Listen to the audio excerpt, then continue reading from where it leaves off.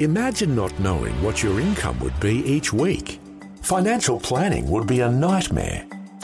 Almost 90% of Vision's income is free will donations. When supporters commit to monthly giving, it provides greater certainty when budgeting for regular expenses and weighing up new opportunities that arise.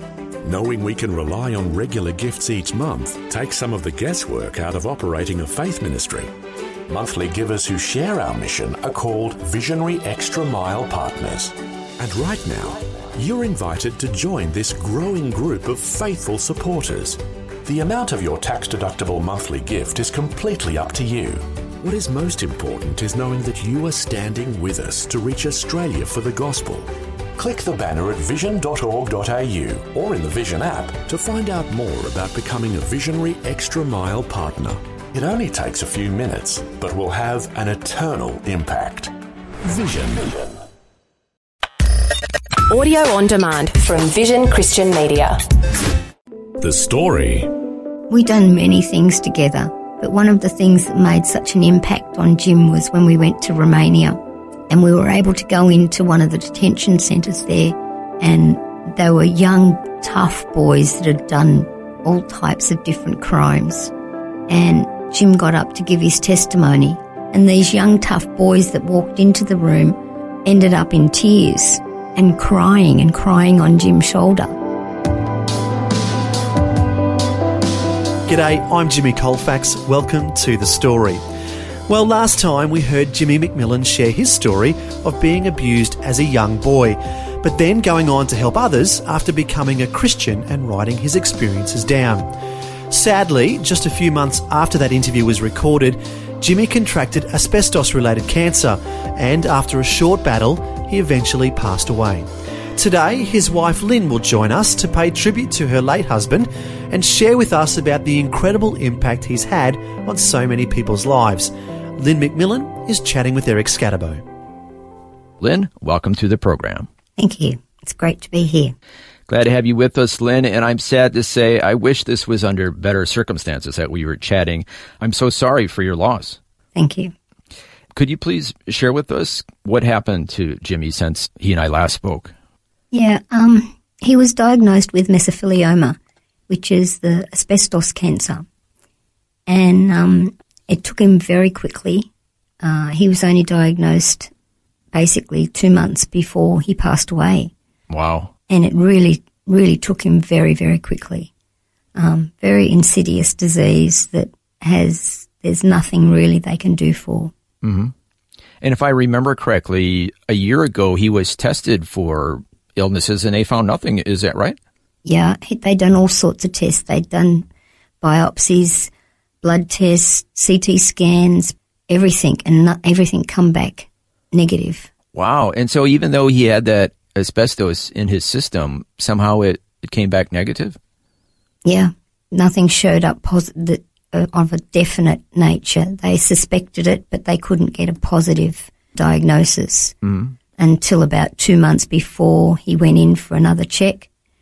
And they found that the left lung wasn't working at all. It was not functioning at all.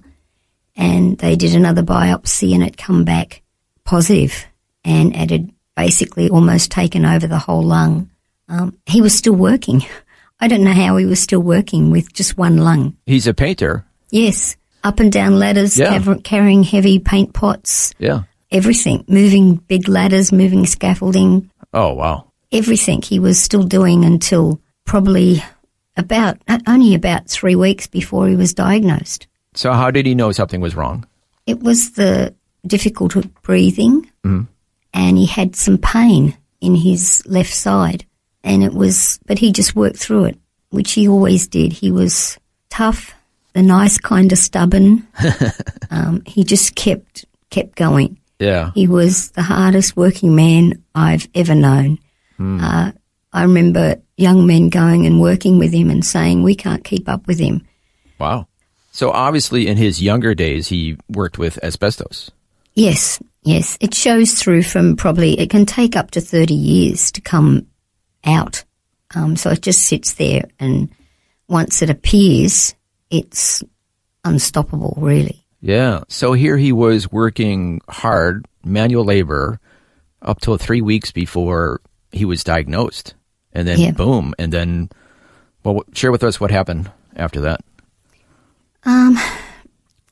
Well, he was home and he gradually went down. Every day I watched him go down further and further each day. He lost approximately 45 kilos in weight. Wow. Almost skin and bone by the time he passed away.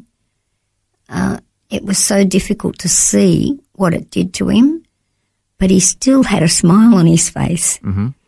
He still enjoyed sharing with people and talking to people, especially the young people. We deal with the young people at our church, and we used to pick them up for youth on a Friday night in the bus. Mm-hmm. And it was only about 3 weeks before he went into hospital that he stopped driving the bus. He was still driving even though his health was deteriorating? Yeah, he was still driving the bus, still picking them up. He was really an incredible man, and he thought about everybody else and not himself. Wow. And there's a photo on Facebook from, you told me, just 3 days before he passed, with him in the hospital bed looking very frail, surrounded by 15 young people, and he's giving 2 thumbs up. Yeah. And some of those young people have actually written stuff up for him. One was an 18-year-old, and he was there. And it said, sadly today my friend, mentor, father figure, brother in Christ has gone to be with the Lord. He undoubtedly is one of the most generous, kind-hearted, pure, humorous, loving souls I know.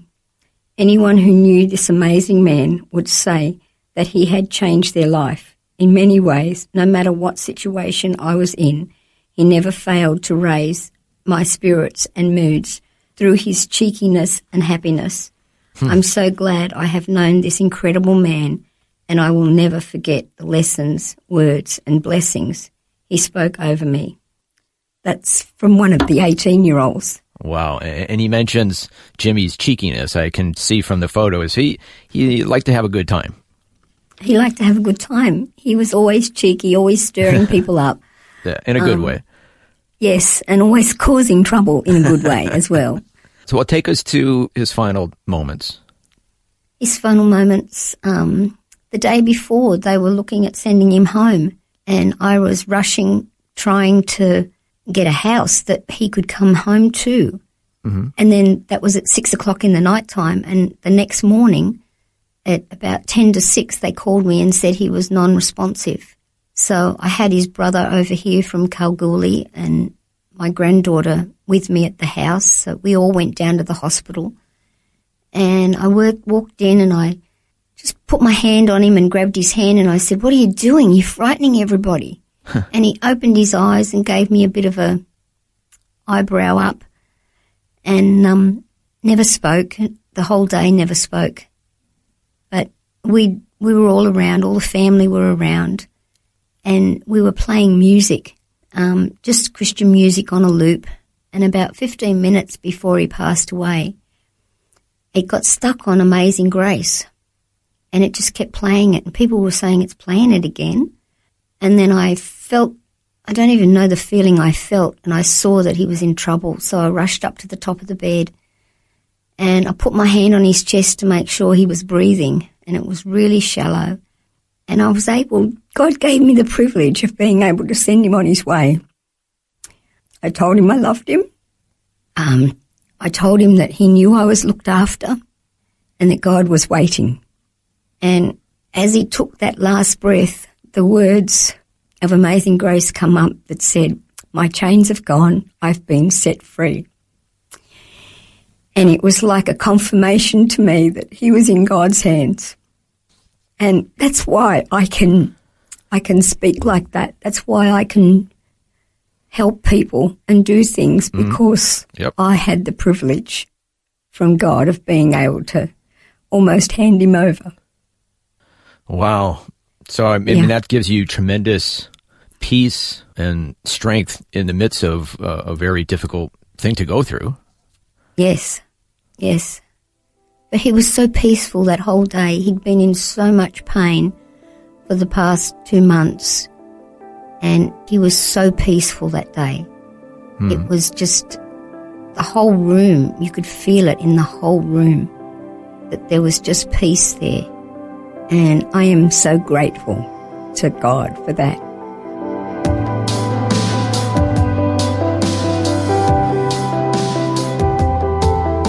You're listening to The Story.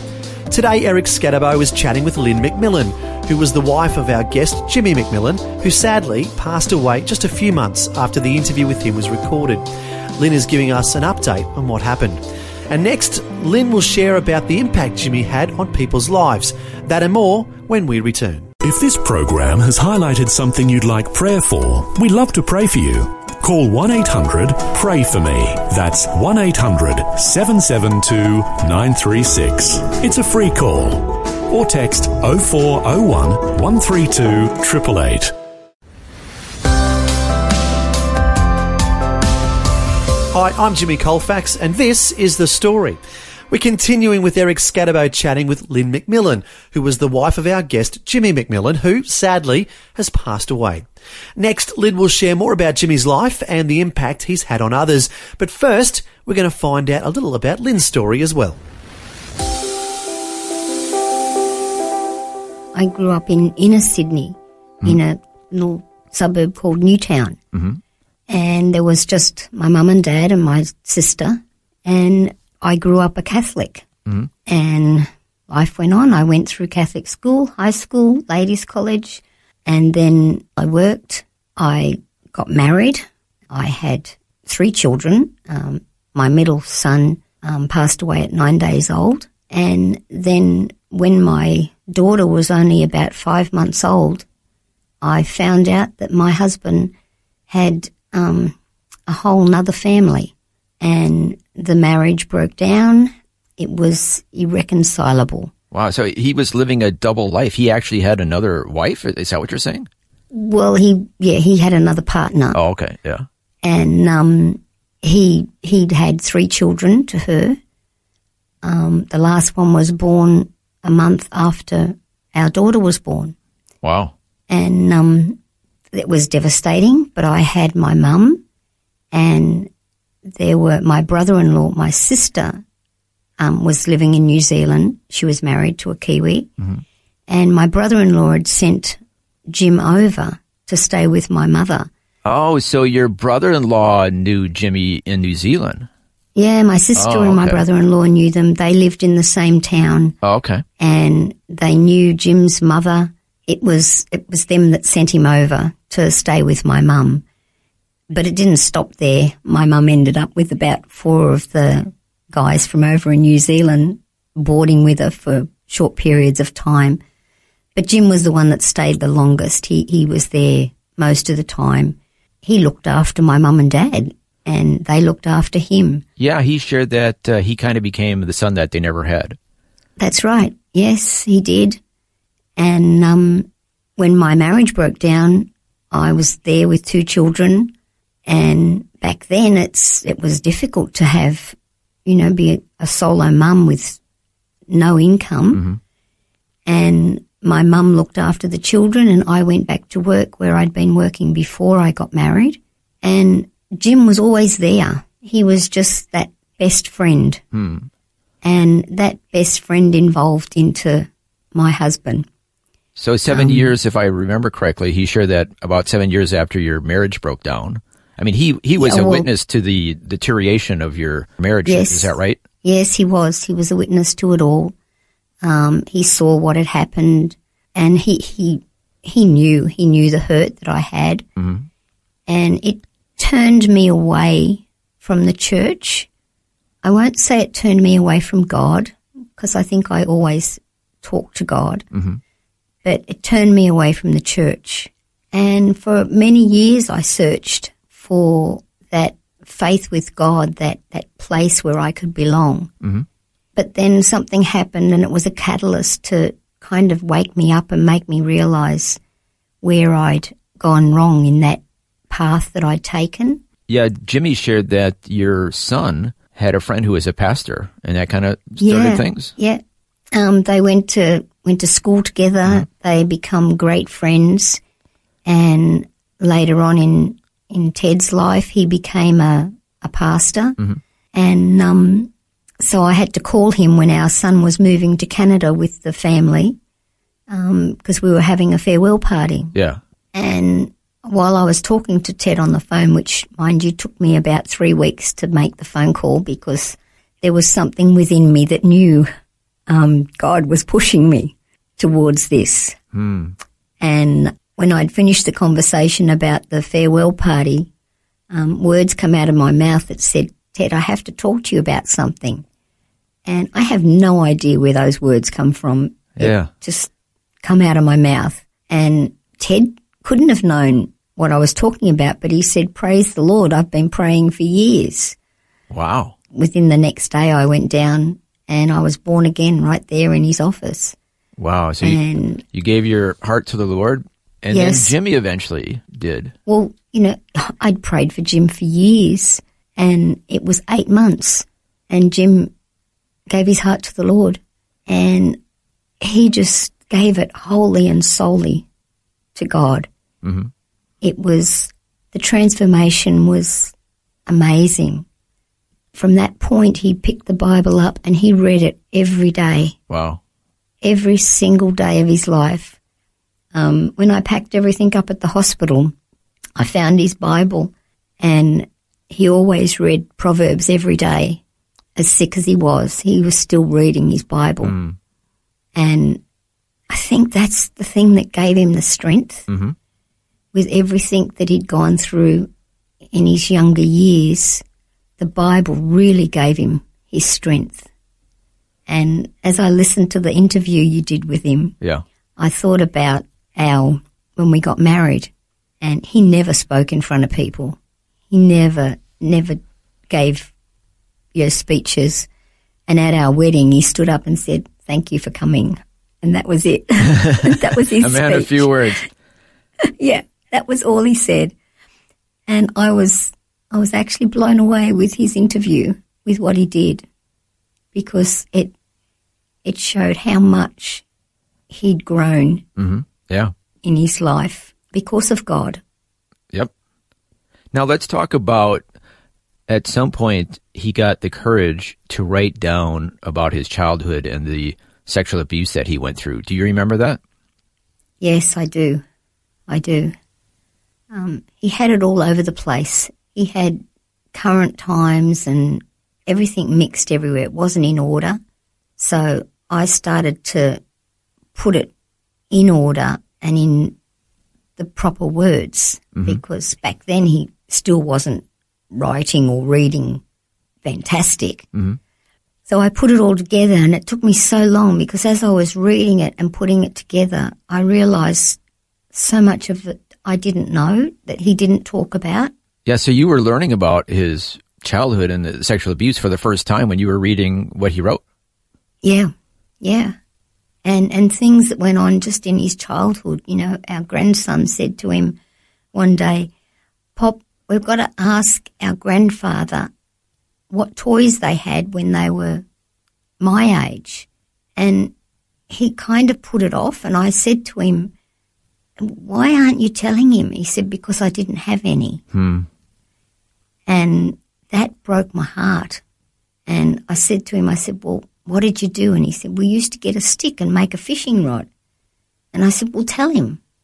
That's all he wants to know." Yeah. They were things that I didn't know.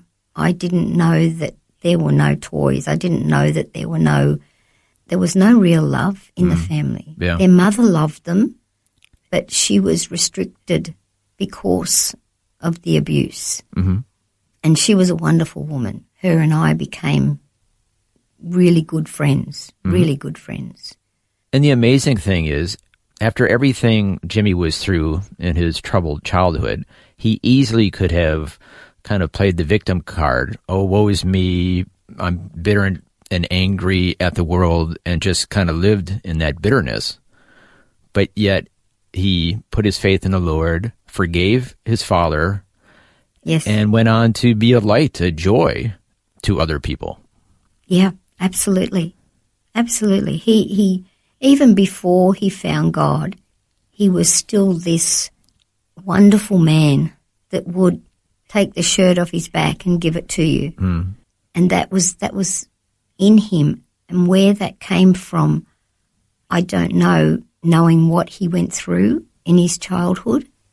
But he had such a kind, gentle, loving heart. And I think he consciously, when he left New Zealand, he consciously left all that sadness and pain and abuse behind him.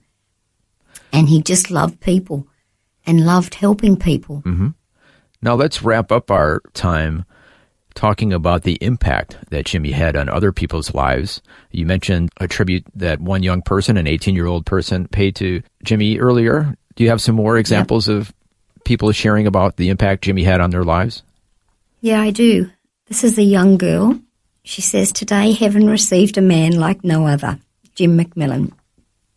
So thankful for the impact and relationship I had with you and the love and joy you gave.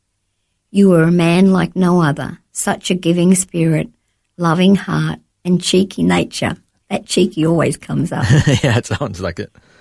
"Thank you for becoming a massive part of my life and accepting and taking in my family and I will forever be thankful to call you family. I love this man and cherish his memories and selfies forever." He was, once he learned how to do selfies, he was a selfie king. I mean, have we got time for another? Yeah, but first let me just say that it sounds like because of everything he went through, he could relate to the problems that other young people were going through, even though at this point he was past middle age.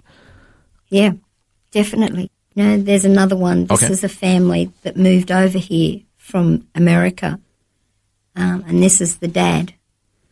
And he says, "Wow, what a day today has been. Heaven is rejoicing for gaining an incredible man. I have been grieving because I have lost a very good friend. Jimmy has been a very big part of my life.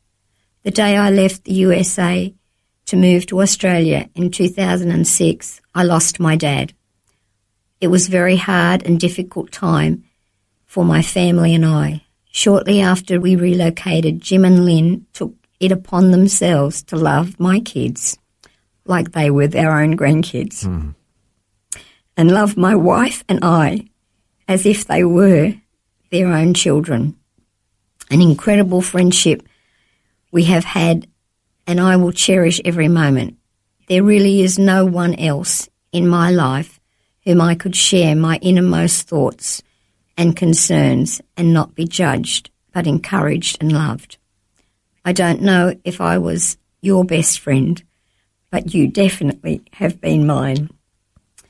It is going to be hard, and it seems unbearable to do life without you in it, but I pray God will strengthen me, and I promise to love and look after Lynn for you as best I can.